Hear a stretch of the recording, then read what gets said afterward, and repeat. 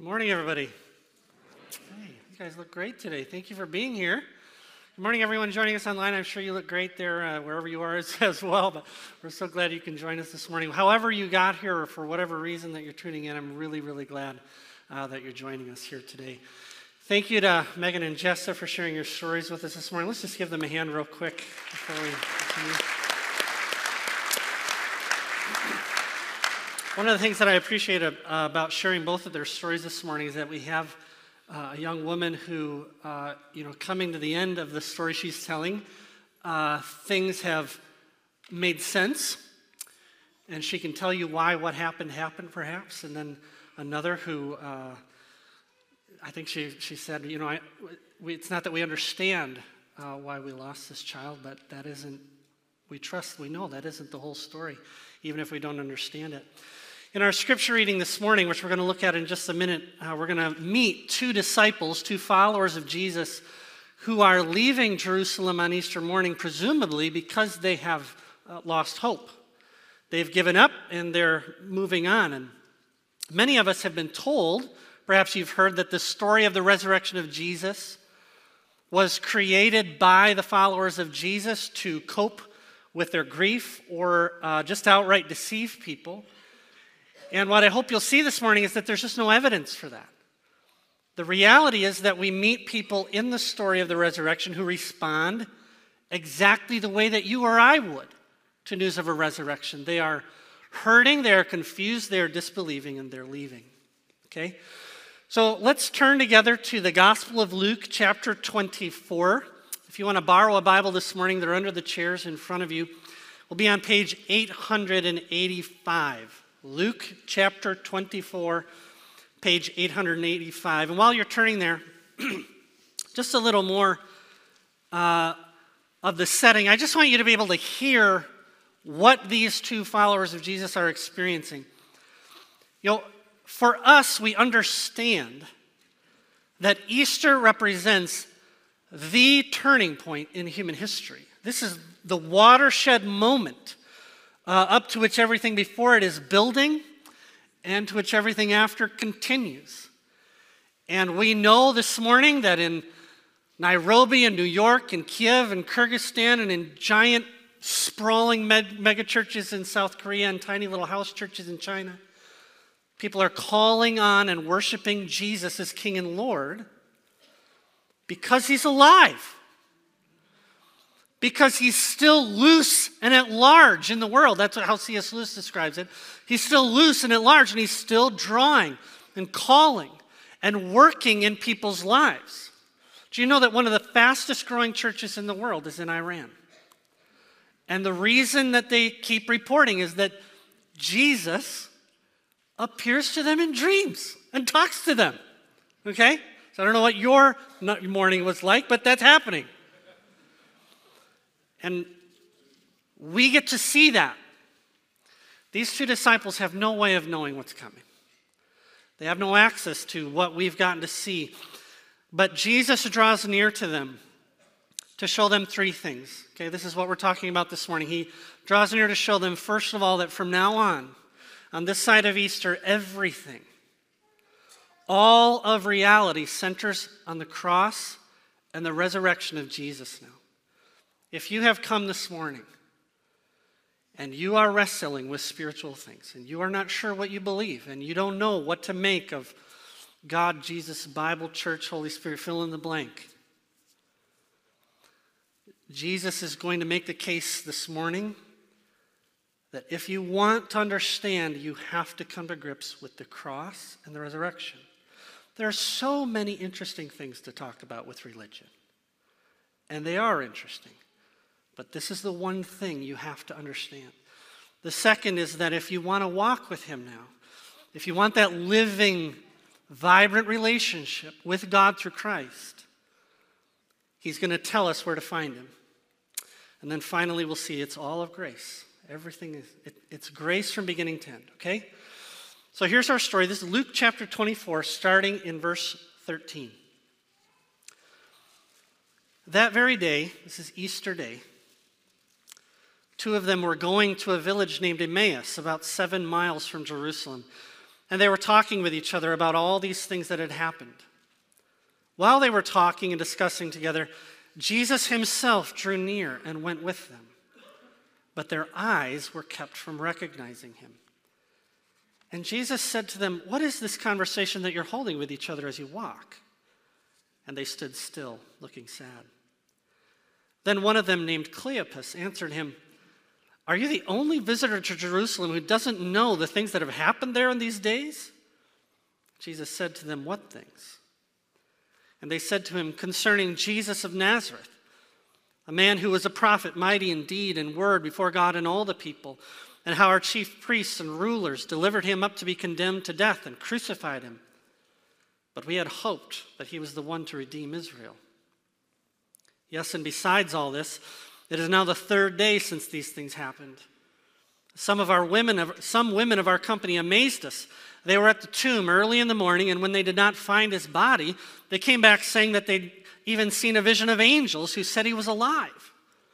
Some of those who were with us went to the tomb and found it just as the women said, but him they did not see." And Jesus said to them, "O foolish ones and slow of heart to believe all that the prophets have spoken. Was it not necessary that the Christ should suffer these things and enter into his glory?" And beginning with Moses and all the prophets, he interpreted to them in all the scriptures the things concerning himself. So they drew near to the village to which they were going. And Jesus acted as if he were going further, but they urged him strongly, saying, "Stay with us, for it's toward evening, and the day is now far spent." So he went in to stay with them. When he was at the table with them, he took the bread and blessed it and broke it and gave it to them. And their eyes were opened, and they recognized him. And he vanished from their sight.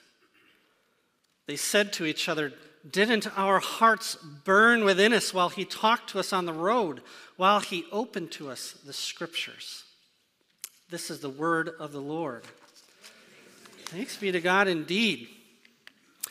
One biblical scholar, a critical or a skeptical biblical scholar studying this, has said, Emmaus never happened. And then he adds, Emmaus is always happening. Emmaus never happened. Emmaus is always happening. I'd like to argue he's half right. But it's just his way of saying that this is a legend. This never really happened, but it's a beautiful story, an undeniably beautiful symbolic story about how the story of the resurrection, whether it's true or not, draws us from despair to genuine hope and renewal. Well, Luke and all of the other writers of the New Testament would universally disagree with our friend the scholar. Luke in particular goes out of his way, as I hope to show you in a second, that this is not a legend. This was not a vision. This was not a dream. It is not a nice story. This is a shocking, unrepeatable historical event that actually happened. Then he gives us one clue in verse 18. If you just look there real quickly, this is interesting. There are two main characters in the story, but only one of them gets a name. And let's have a quiz. Are you ready? His name is Cleopas. Good job. I just want to make sure you're awake, okay? Cleopas. It's the only time he's ever mentioned in the Bible, and we don't know anything else about him. He just drops his name right in there. Richard Bauckham is a world-class historian and scholar at St. Andrews University, and he's written a book called Jesus and the Eyewitnesses. And he says, you know, what we miss as modern readers when we see a name dropped in a story like that is that if you were writing a fictional story or a legend, then either both characters would have names or neither of the characters would have names, right? So if you're writing the Odyssey or something like that, everybody gets a name. Bauckham says when we write today, when we write a non-fiction historical account of something, and we want to point people to our sources, we use footnotes, right? Little number on the page, you go to the bottom, it says, here's the journal entry or here's my source, and you can go look at it for yourself. Well, in the ancient world, they didn't have footnotes. And what they would do, and you see this all over the New Testament, especially around the resurrection, you see these names that we don't get anywhere else just dropped into the story like this. And it's the author's way of saying, Bauckham says, it's the author's way of saying, this is my living source. And if you want to know if this really happened, they love mail. And you can ask them. And they will tell you what really happened. So Cleopas isn't just a character in the story. This is Luke's way of saying, this is the eyewitness whose oral testimony is the basis of the story that I'm telling you right now. And if you want to know if this happened, he's alive today and you can find him. So this is what happened to Cleopas. The disciples are leaving because they think it's over, and Jesus is dead, and they are really struggling. Look at verses 14 and 15. It says they were talking with each other. They were talking and discussing. Some of your translations will say they were disputing and debating with one another. When Jesus asks them in verse 17, what are you talking about? Literally, he's asking, what is it that you are throwing back and forth? So they are confused and hurting. They do not understand what's going on. Maybe that's you this morning. And it says that Jesus himself, I love that. That himself, Jesus himself, not an apparition, not a ghost, not a looky-loo. Jesus himself drew near and went with them. The NIV says, walked along with them. That's my favorite part of the story. Jesus himself drew near in the midst of their confusion and pain and walked with them. Walking, in the Bible, walking is a theologically rich metaphor for a real relationship with a living God. God is often described in the Old Testament as drawing near and walking. So they have given up on Jesus. Jesus is not done with them. That may be you this morning. Jesus draws near. But it goes on to say in verse 16 that their eyes were kept from recognizing him. Have you ever felt, or do you feel right now, that people around you are connecting with something in the story of Jesus that is you just cannot see? You've tried, you've given it your honest effort, but for whatever reason, you just cannot see Jesus the way that people around you seem to be seeing him. Well, if you look at the story here, their eyes were kept. Something is actually doing this to them, and I just want to say, in this story, it's actually the Lord God himself who's keeping them from seeing. And it would behoove us to ask, well, why? Why would God ever want to keep people from seeing Jesus? And the answer is that he's teaching. God is always teaching. And what he is doing is trying to show these two that in the resurrection of Jesus now some things have changed. Prior to the cross and the resurrection of Jesus, the way people related to God had a lot to do with priests and the temple and sacrifices. And there's this huge sections of the Old Testament that help people to understand how you come into a relationship with God. And what God is showing them now is your confusion about what's happened and your inability to see are linked, and that you do not understand what's happened on the cross. And if you want to know me now, you have to come to grips with this. From now on, the cross of Jesus alone is what's going to make a real relationship with God possible. Now, what follows then is this really ironic interaction. Jesus asks them what they're talking about. It says they stood still and they looked sad, and then one of them named Cleopas answered, "Are you the only one who doesn't know what's going on around here?" Isn't that funny? Can't you imagine Cleopas cringing years later as he tells this story? I literally said to him, "Do you not know what's going on?" And it was Jesus the whole time. But Emmaus is happening all the time.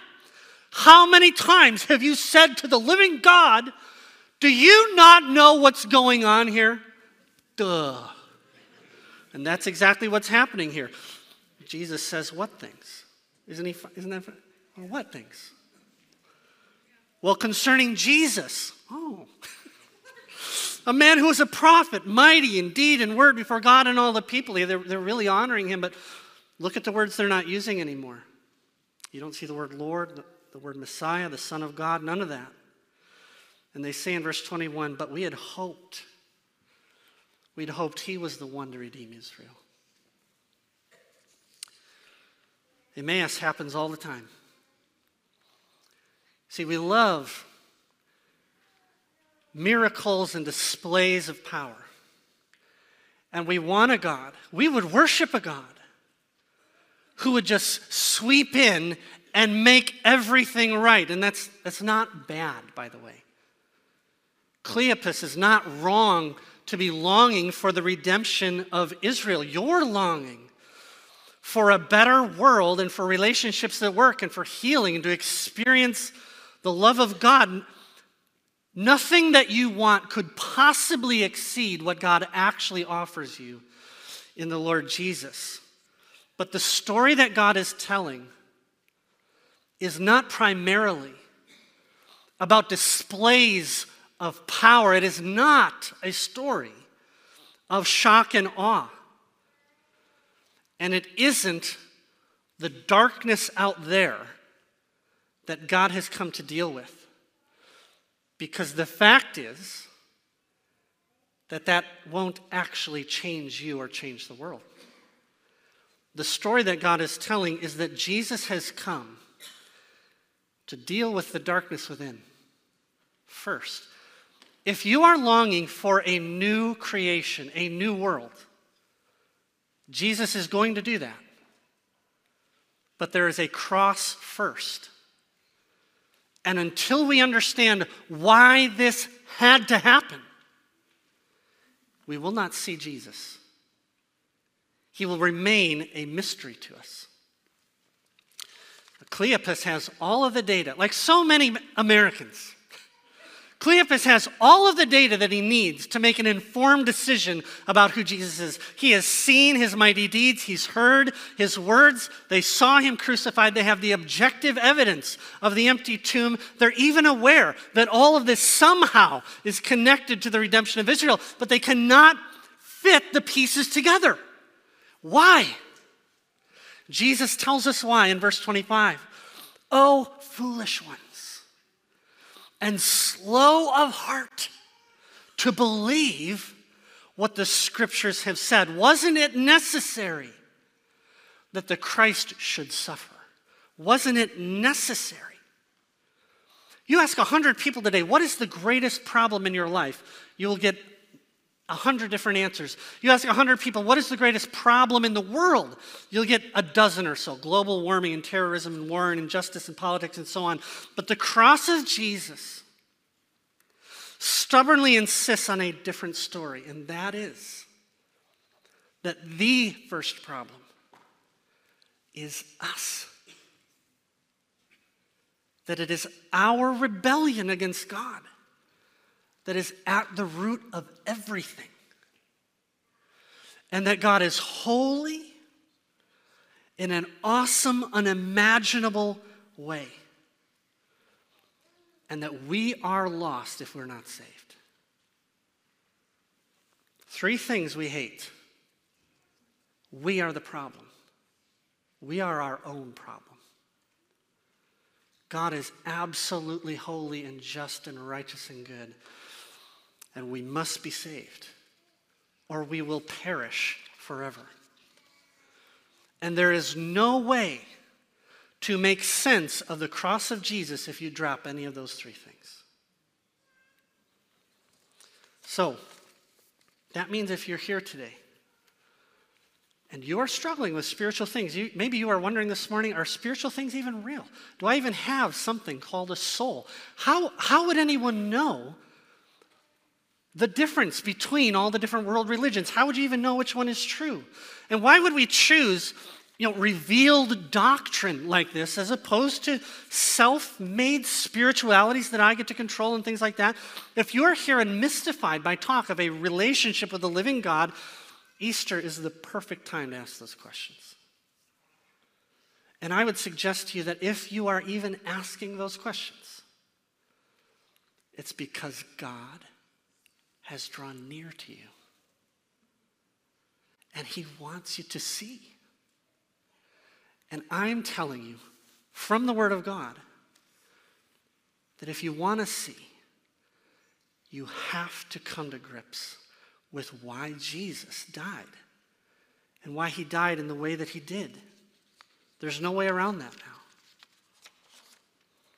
Foolish ones and slow of heart, wasn't it necessary? This is why you can't see, because you don't understand why I had to suffer the way that I did. And then he goes on in verse 27, beginning with Moses and all the prophets. When it says Moses and all the prophets, it's just what we would call the Old Testament, Genesis to Malachi, the greatest Bible study in the history of the world. On the way to Emmaus, he opened to them all the scriptures. Well, that's not what it says. Sorry. He interpreted to them in all the scriptures the things concerning himself, meaning all the scriptures are about Jesus. So when I can just imagine this world's greatest Bible study, he begins in Genesis. And he says, when God says to Eve that one of your own descendants, a son from your own body, is going to come and crush the head of the serpent, and the serpent is going to strike his heel, that was about the cross. That was about me.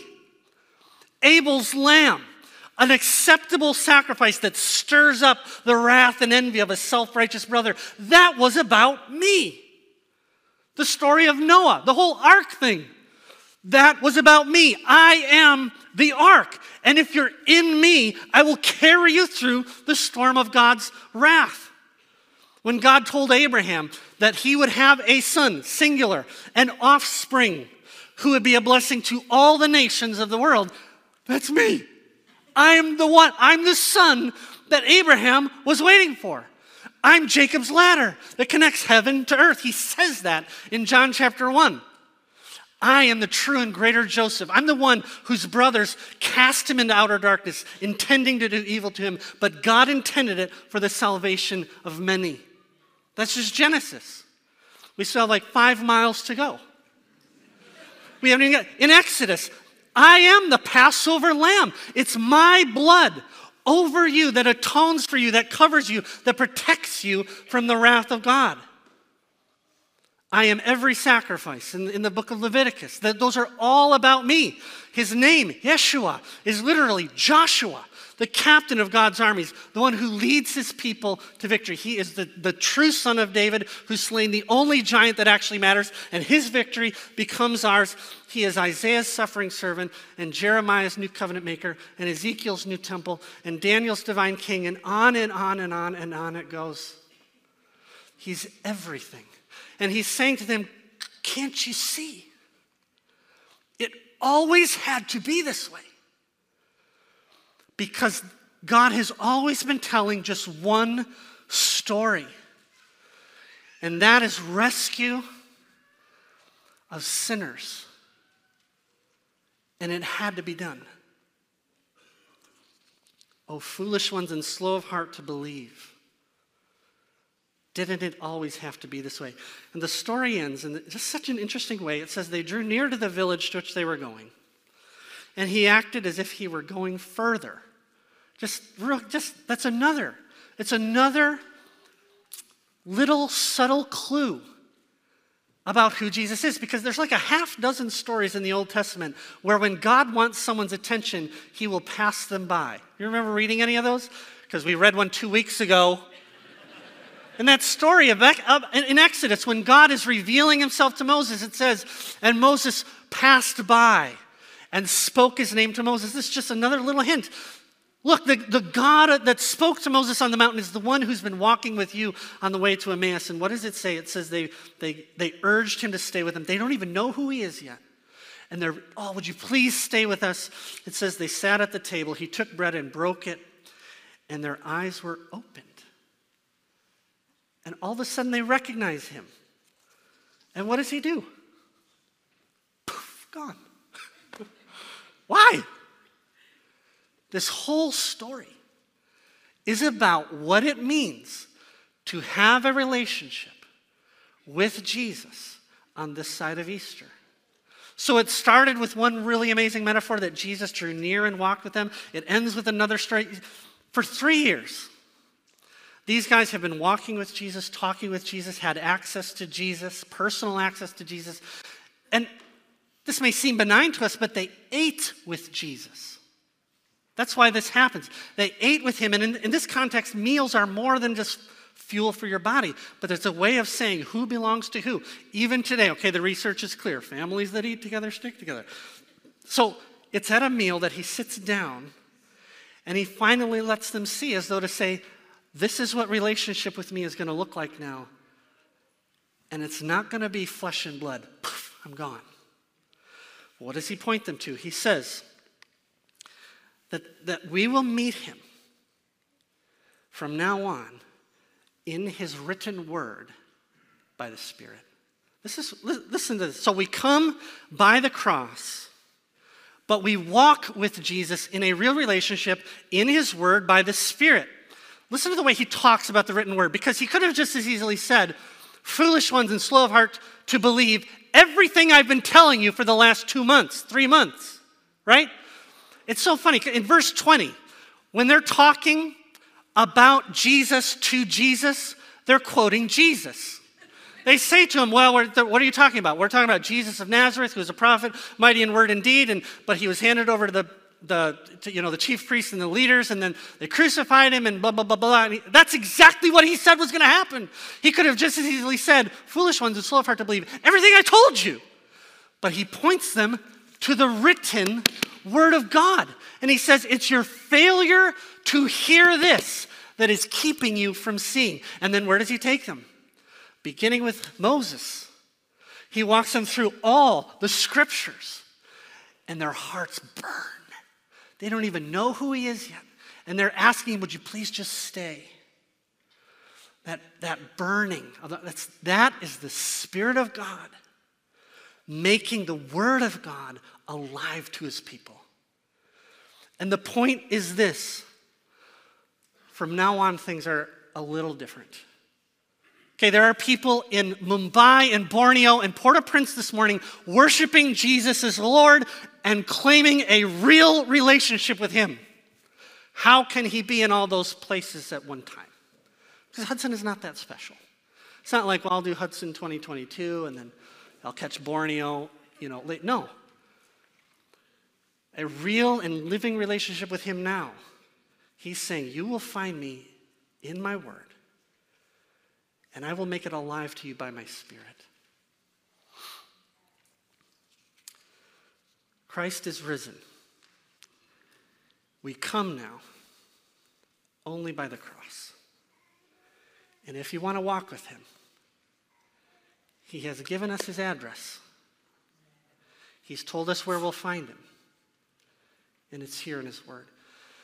If you're here this morning and you have questions about spiritual things, we have all been there. We are all there, okay? But if you're just struggling to put all these pieces together, I implore you, take advantage of Christianity Explored, which starts in 2 weeks. They're going to take you to meet him here in his word. And he promises, if you'll look for him there, you'll find him.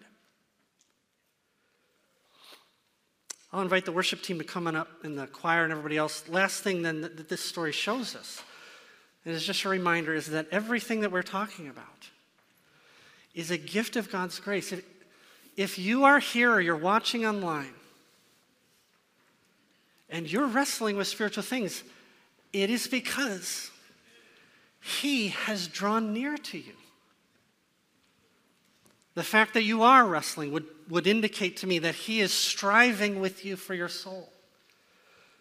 I want you to notice in the story that Jesus drew near when they were despondent, when they could not see.